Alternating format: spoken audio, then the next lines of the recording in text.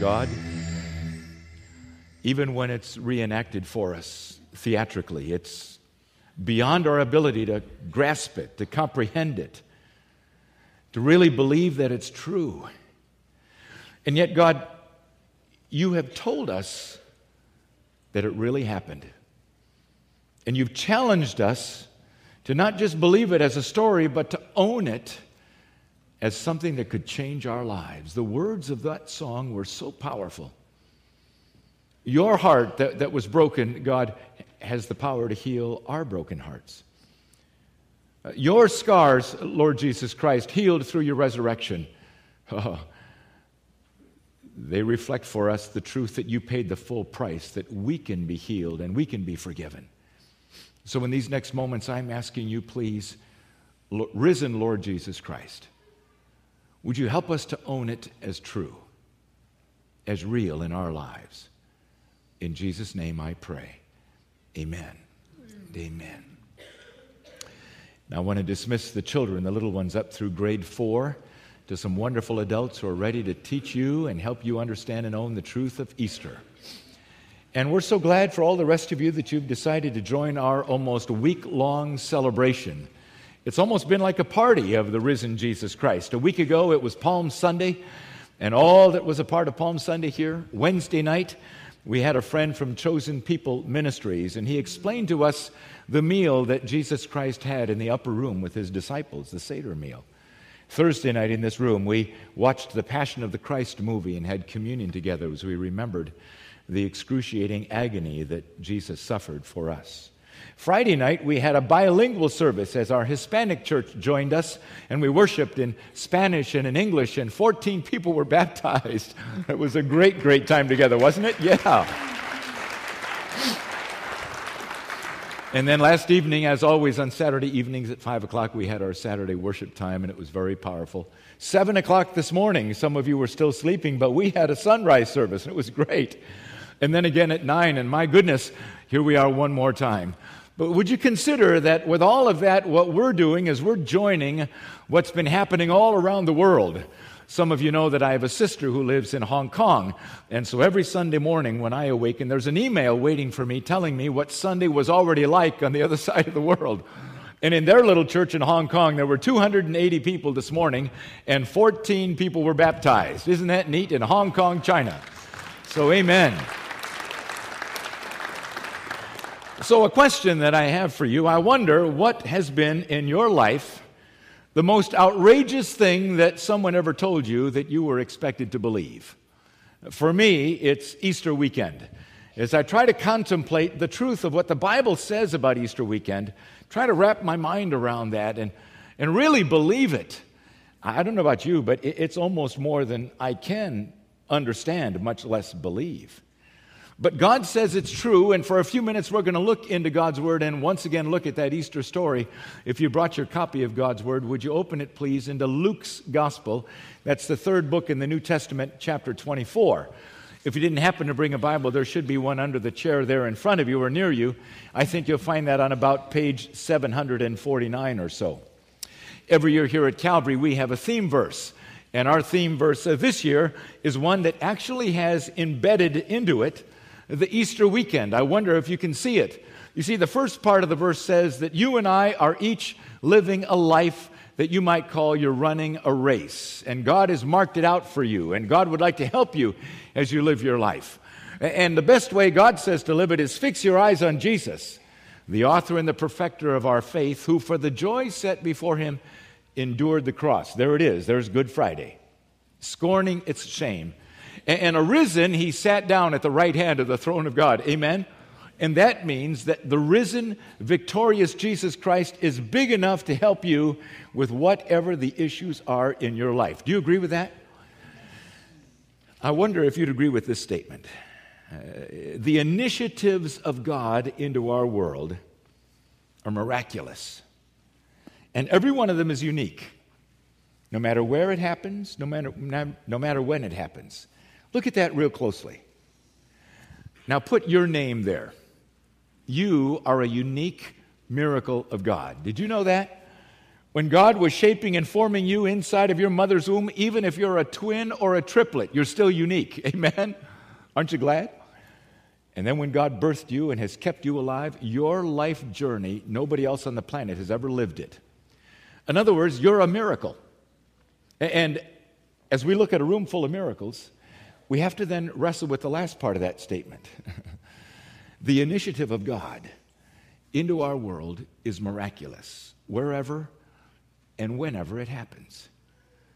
So are you living life watching for the fingerprints, which are the initiatives of God? Christmas is an initiative of God as God came here and lived among us. Good Friday is a miracle. It's an initiative of God. All of us will die. We will all depart, but Jesus' death was unique because of who it was who died that day. Would you agree? There were two others who died, and they deserved to die. They were criminals, but He, God incarnate, when He died that day, what He accomplished is unique because it made it possible for you and for me to be forgiven of our sin, because He took upon Himself your sin and mine, and God poured out His punishment, His wrath, so you and I can be forgiven of our sin because the price has already been paid. Jesus paid it. The resurrection is unique. Nobody else has ever arisen from the dead and stayed alive and returned back to heaven and reigned. And so I wonder if you'd consider there with me in Luke 24 just a little bit of the explanation of what His resurrection is all about. On the first day of the week, very early in the morning, the women took the spices they had prepared and they went to the tomb. Why? Because in that culture, at that time, dead bodies were wrapped with spices, and then very often additional spices, sweet-smelling spices were brought, because sometimes the bodies were not buried, like in this case, or they were placed in a tomb, and so as they decayed, the smell that poured out of there, they wanted to, shall we say, smother the smell a bit. And those ladies had seen where Jesus was buried. Luke tells us that in the last couple of verses of the preceding chapter. So they had come back early that next morning to continue the process of pouring spices over that body so that as it decayed, it wouldn't be such a pungent odor. But they knew there was a problem. They had watched two men roll the stone in front of the tomb, and they were two women. They couldn't possibly move it. You see what it says? But they found the stone already rolled away from the tomb. And that could really only mean one thing. Someone had come ahead of them to do what they had hoped to do. Unless, when they entered, verse 3, they did not find the body of Jesus.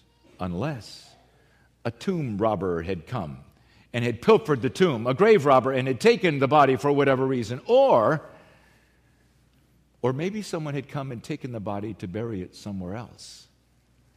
They had no idea, and Dr. Luke tells us while they were wondering about this, suddenly two men in clothes that gleamed like lightning stood beside them. Angels. God had sent angels. Matthew tells us a very interesting perspective on it. Matthew was one of Jesus' disciples, as you know, and he tells us that those who had wanted Jesus dead had gone to Pilate to say, now that he's dead, let's make sure he stays dead. He had talked about raising from the dead, and his believers, his followers, believe that he actually might. We know that's impossible, and so what we think is going to happen is they're going to come in the night and steal his body and hide it someplace and claim that he actually rose from the dead. So Pilate, we'd like you to make sure that doesn't happen. And Pilate said, as recorded in Matthew's account, you go and make the tomb as secure as you know how. So they posted a guard, at least two, probably four men, and they put the seal of Rome and the seal of the Sadducees, the Sanhedrin, on that tomb. Nobody was going to touch it. But Matthew tells us that Easter morning, very early, a violent earthquake shook that part of the world.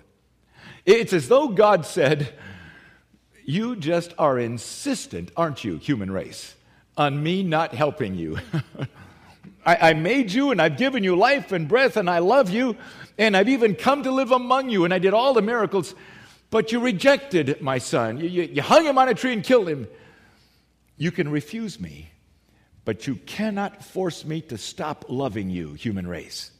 I am determined to love you because I made you. And so it's as though God says, are you finished now doing everything you think you can do to stop me? Now watch this. Kaboom!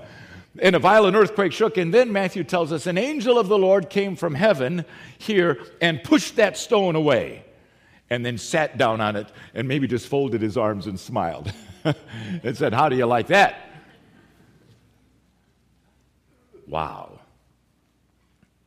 When's the last time in your life you found yourself pushing back against God? You know what it feels like. I do too. You're walking down a path that you know is not God-honoring. You wouldn't want your spouse or your mother to know about it, but you keep going that way anyway. You're pushing back against God. Or you come to church on Easter and you hear a preacher talk about this and you say, it's just a story. Get over it, will you? You're pushing back against God. And all the while, amazingly, God is reaching inside of your chest and keeping your heart beating so you don't die right where you're sitting, and keeping your lungs breathing. He loves you that much. And so look what the angels said to these two ladies. Why do you look for the living among the dead? He's not here.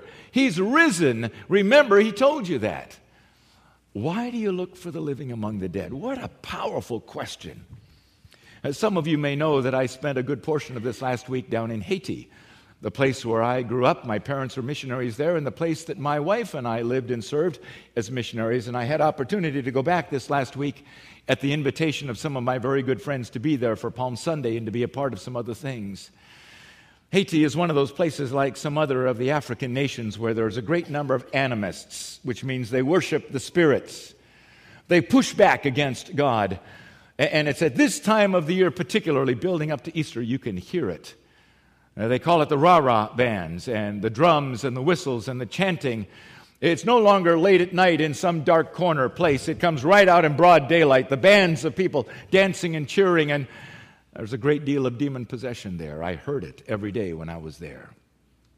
I was studying while I was there for our time together this morning, and this phrase struck me because here's what I asked myself. Those people, I can hear them in the rah-rah bands. I wonder if I've seen some of them during the daytime, walking along the road just like normal folks, or in their shops like business people, normal people. I would have had no idea what's in their hearts, but in the evening, they push God out and they find themselves embroiled in the rah-rah. As I left Haiti to come back, I had several hours to sit in the Port-au-Prince airport, and then several more in the Miami airport, and then several more in the Chicago airport, and I watched thousands and thousands of people from all over the world, and I asked myself that question. And this thought occurred to me. When you look at a person, there is no difference in their appearance, whether they have a spiritual heart that is alive because they know the risen Lord Jesus, or spiritually they're dead. And they believe it's just a myth, and they've pushed back. There's no difference. And then I had this almost paralyzing thought as I sat in the airport. On Sunday morning, I'm going to be looking at hundreds of people, and I'm going to have the privilege of opening God's Word to you like I'm doing right now, and as I look all through the room, I can't tell who among us is alive spiritually because you have trusted in the truth of Easter. You've trusted Jesus Christ to be your Savior. And you know with confidence that if your heart stops beating right now, right where you're sitting, you'll be instantly in God's presence. And who among us thinks it's just a myth, just a story? And you're going on and living life, you think, but spiritually you're dead. And if your heart was to stop beating right now, you would be separated from God for all of eternity. Because Easter for you is just a myth. So as I look into your faces, I have to ask, what do you think about the person sitting next to you? Alive or dead?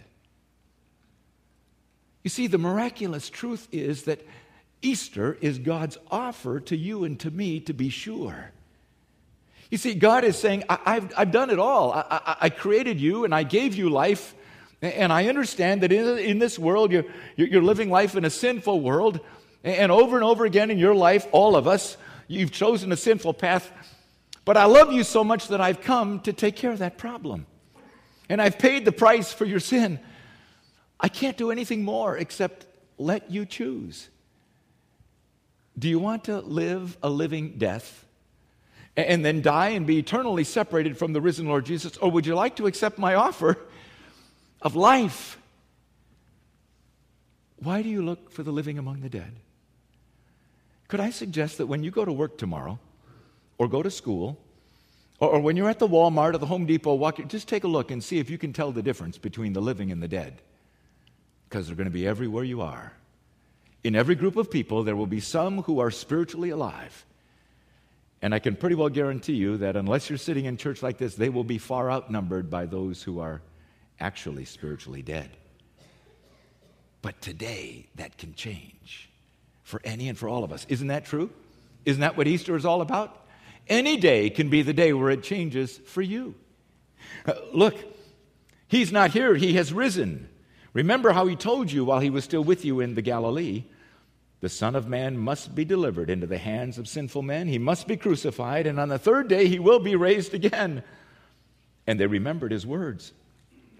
And when they came back from the tomb, they told all these things to the 11 and to the others. It was Mary Magdalene, Joanna, Mary the mother of James, and the others with them who told this to the apostles. The 11 disciples became apostles when Jesus sent them out to tell the rest of the world. But they did not believe the women because their words seemed to them like nonsense. Isn't that true? Miracles are nonsense. Let's be honest. If it made sense, it wasn't a miracle. If you could figure it out, if you could reproduce it, if you could do it, it wouldn't be a miracle. Isn't that true? Their words seemed to them like nonsense. Miracles create a new reality, leaving humanity to decide, what do we do with the evidence of God's presence and God's power? Look at that closely. Isn't that true? You remember, dads in the room, when you held your newborn child for the first time? A miracle. And you looked at that little baby afraid you were going to drop it. Remember that? That's how I felt. And you wondered, this is the product of me and my spouse? How could this happen? You remember when you entrusted your daughter to be married to a man? How frightening that felt? What are the examples in your life of the miracles that have happened, that are the evidence of the presence and the power of God? And what do you do with that?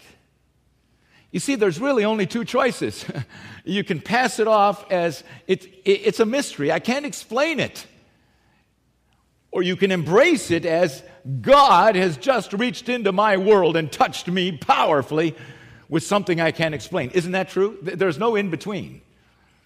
So how do you move from a mystery to a miracle? You see, Easter is a mystery for most of the people alive in our world today. I think the answer is in the very next verse. Look, Peter, verse 12. Peter, however, he got up and he ran to the tomb. The first step in moving, my friends, from a mystery to a miracle is to get up and take a faith step. The Bible is filled with the stories of people who were invited by God to take great faith steps. And when they did, miracles happened. Isn't that true? You remember the stories from your Sunday school days over and over and over again. Daniel, I'll be with you, even in the lion's den. Trust me, take a faith step. Peter, step out of the boat and walk on the water. Take a faith step. Mary, you're going to have a son, but you're not going to know a man. Be it unto me as you have said. Take a faith step. If Easter for you is a mystery, could I invite you today to decide to take a faith step? How do you do that? You say, God, open my mind to begin to understand your truth. A faith step starts with opening your mind to be willing to recognize God is doing a miracle. But it's more than that. Look, my dear friends, if you flip over to verse 36 of chapter 24, You see, that evening all the disciples were together. They were still in shock. What happened here? And they were talking about Easter, and suddenly the risen Jesus Christ stood among them. Visually, physically in front of them. And he says to them, "Peace be with you." They were startled, as you and I would have been, verse 37, and they were frightened, thinking they saw a ghost. But he said to them, "Why are you troubled? Why do doubts rise up in your mind? Look at my hands and my feet. It's me. Touch me and see. A ghost does not have flesh and blood, as you see I have." You'll find that if you take faith steps towards God, God will respond and he'll take steps toward you. And he will show himself miraculously. Oh, I don't mean by that you will physically see the risen Jesus Christ. You will see the evidence of God. You'll see his fingerprint. You'll see the miracles of God all around you. Once you open your mind to recognize that it's not mysteries, it's miracles. And once you open your heart to experience them, you'll find that God is wanting to do miraculous things in your life. You may be sitting here today with a broken heart. Relationships haven't worked. The people who should have loved you didn't. And your heart is just simply broken. The song that the ladies sang before call us to recognize that God understands a broken heart. How do you suppose he felt when we, the human race, rejected Jesus and hung him on a tree like a side of beef? He understands a broken heart. And the resurrection power of Jesus Christ is an evidence of the kind of power that God is ready to unleash in healing your broken heart. Isn't that true? And maybe you're here and you struggle with an addiction and you know it. And addiction means you can't help yourself. Once that urge stirs up in you, you can't stop going down the path of satisfying that addiction. If the chain breaker can raise Jesus Christ from the dead, don't you suppose he can take care of that addiction problem? Yes, absolutely yes. Take a step of faith and invite him to break the chain. You see, you move toward a miracle with a step of faith. You move into the miracle with an encounter with God, and he'll encounter you in response to your step of faith. Do you believe that, my friends? I hope you do. Because if you don't, you can't move from a mystery to a miracle. If it's just a story, if God doesn't heal broken hearts, if God isn't powerful enough to break addictions, then you're going to stay in the mystery side. You'll never move over to the miracle side. It takes a change of your mind and a change of your heart to step toward God and let him do that miraculous work in your life. Isn't that true? But then I see another one. Look at verse 45. In that same chapter, Jesus opened their minds so that they could understand the Scriptures. Do you see that? They took a step of faith. He responded and he opened their minds so they could understand the Scriptures. And he told them, this is what is written. The Christ will suffer and rise from the dead on the third day. And repentance and forgiveness of sins will be preached in his name to all the generations and all the nations beginning at Jerusalem. And you are witnesses of these things. You move from a mystery to living the miracle as you step into a relationship with the risen Jesus Christ. When he becomes your Savior and your Lord, and he starts doing that miraculous work in you, and then with him you continue living the rest of your life journey, experiencing the miracle. Oh, now it's moved from a mystery to a personal miracle. That's what happened to these disciples. They met with him frequently, the risen Lord Jesus. Several times the Bible gives us those stories. And then he commissioned them out. And then he returned back to heaven. And the first message that Peter preached, it tells us in Acts chapter 2, he says, Jesus Christ is arisen, and we are witnesses. We've seen him with our own eyes. He has changed our lives. They were living the miracle. First, steps of faith toward God helps you move from mystery to miracle. Second, God's response then as he works in you and you have an encounter with God, that helps you experience the miracle. Then third, as Jesus Christ really becomes your Savior and your Lord and you deepen your relationship with him, now you're living the miracle. And then fourth, miracles love to be reproduced. You can actually reproduce the miracle as you share it. Look at verse 49. I'm going to send you what my Father has promised. You stay here in the city until you've been clothed with power from on high. That's the Holy Spirit of God that Jesus promised he would send. And when the Holy Spirit comes and lives within you, and you're living this miraculous relationship with Jesus Christ, then as you tell your story to other people, they start to move from mystery to miracle. Isn't that true? And the wonderful thing is, every single one of you has a story. As you have come to trust Jesus Christ to be your Savior, as you've seen him do that life-changing work in you, as he has healed your broken heart, as he's broken those addictions, as he has changed you from who you were to who he's designed you to be, you have a story to tell, right? And as you tell the story, mysteries become miracles to other people who start to take faith steps. And they start to have encounters with God. And they experience Jesus Christ. Do you see how it reproduces? Now I have a closing question. I've explained to you how you can move from Easter just being a mystery to Easter being a miracle. But is it possible that you can go the other way?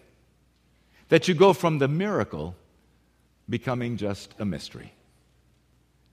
Is it possible that you've had an experience, an encounter with God in your life, but it was so long ago, and there's so much water that's gone under the bridge, and so many things that have happened in your life that now you're looking back and you're saying, I'm not so sure anymore.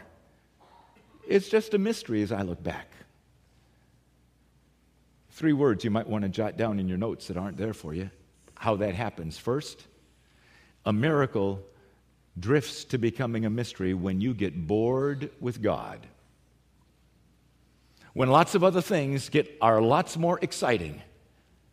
And the things of God, the miracles of God, the Word of God, the power of God just starts drifting further and further down the priority list for you, and your adrenaline rush comes from lots of other places. That's how a miracle moves to just being a mystery.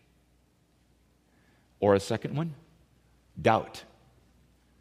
You're rushing through life so fast, and the miracle was back there, and it starts to fade in your memory. You don't remember the details. You don't remember what happened back there in that powerful healing moment when God touched you. And so you start to doubt, did it ever really happen? Or is it just a figment of my imagination? Or another one, forget. All of us have that problem of forgetting. It's not a dementia thing, it's a human thing, right? And our lives can get so busy with so many things, and we're so focused on looking forward on what's next on our calendar that we spend so little time remembering those powerful, miraculous experiences with God. Those of you who are part of the Calvary family, you know that one of the ways I help my all-too-forgetful mind remember is I collect stones. I pick up a stone off the ground when I've had a powerful encounter. I brought 2 stones back from Haiti with me this time, from this last week. Last Sunday, when you were here in this beautiful place, I was up the top of a mountain where I'd never been before, a little place called Rivière des Nègres. Oh, my. There was only about 60 people in the place, and my guess is most of them couldn't read or write. But could I tell you, God was there. Oh, my. God was there.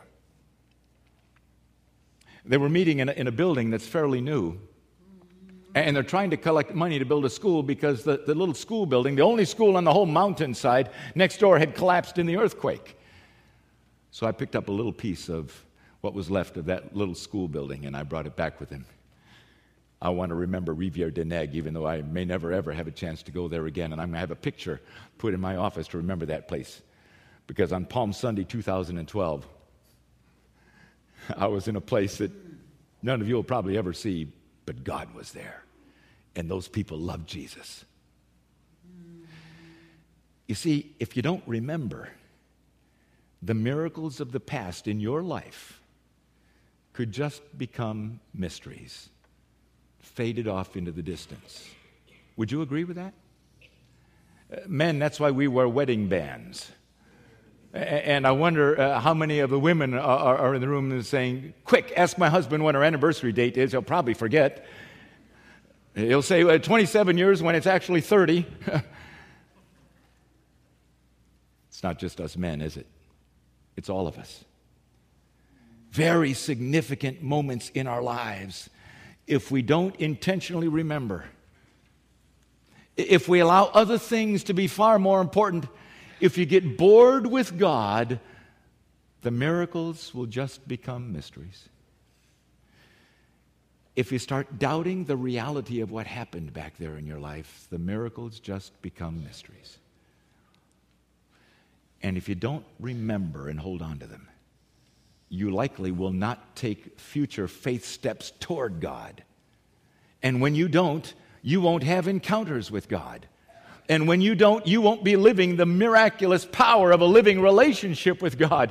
And if you don't, you won't have a story to share, to tell to anybody else, and so it won't multiply. Do you see, my friends, how critically important it is for you to decide, Easter, is it just a mystery, or is it a miracle ready to happen in your life? Why don't we talk to him, the risen Lord Jesus Christ? Thank you, Lord Jesus Christ. I am speaking to you because I am absolutely confident you are alive.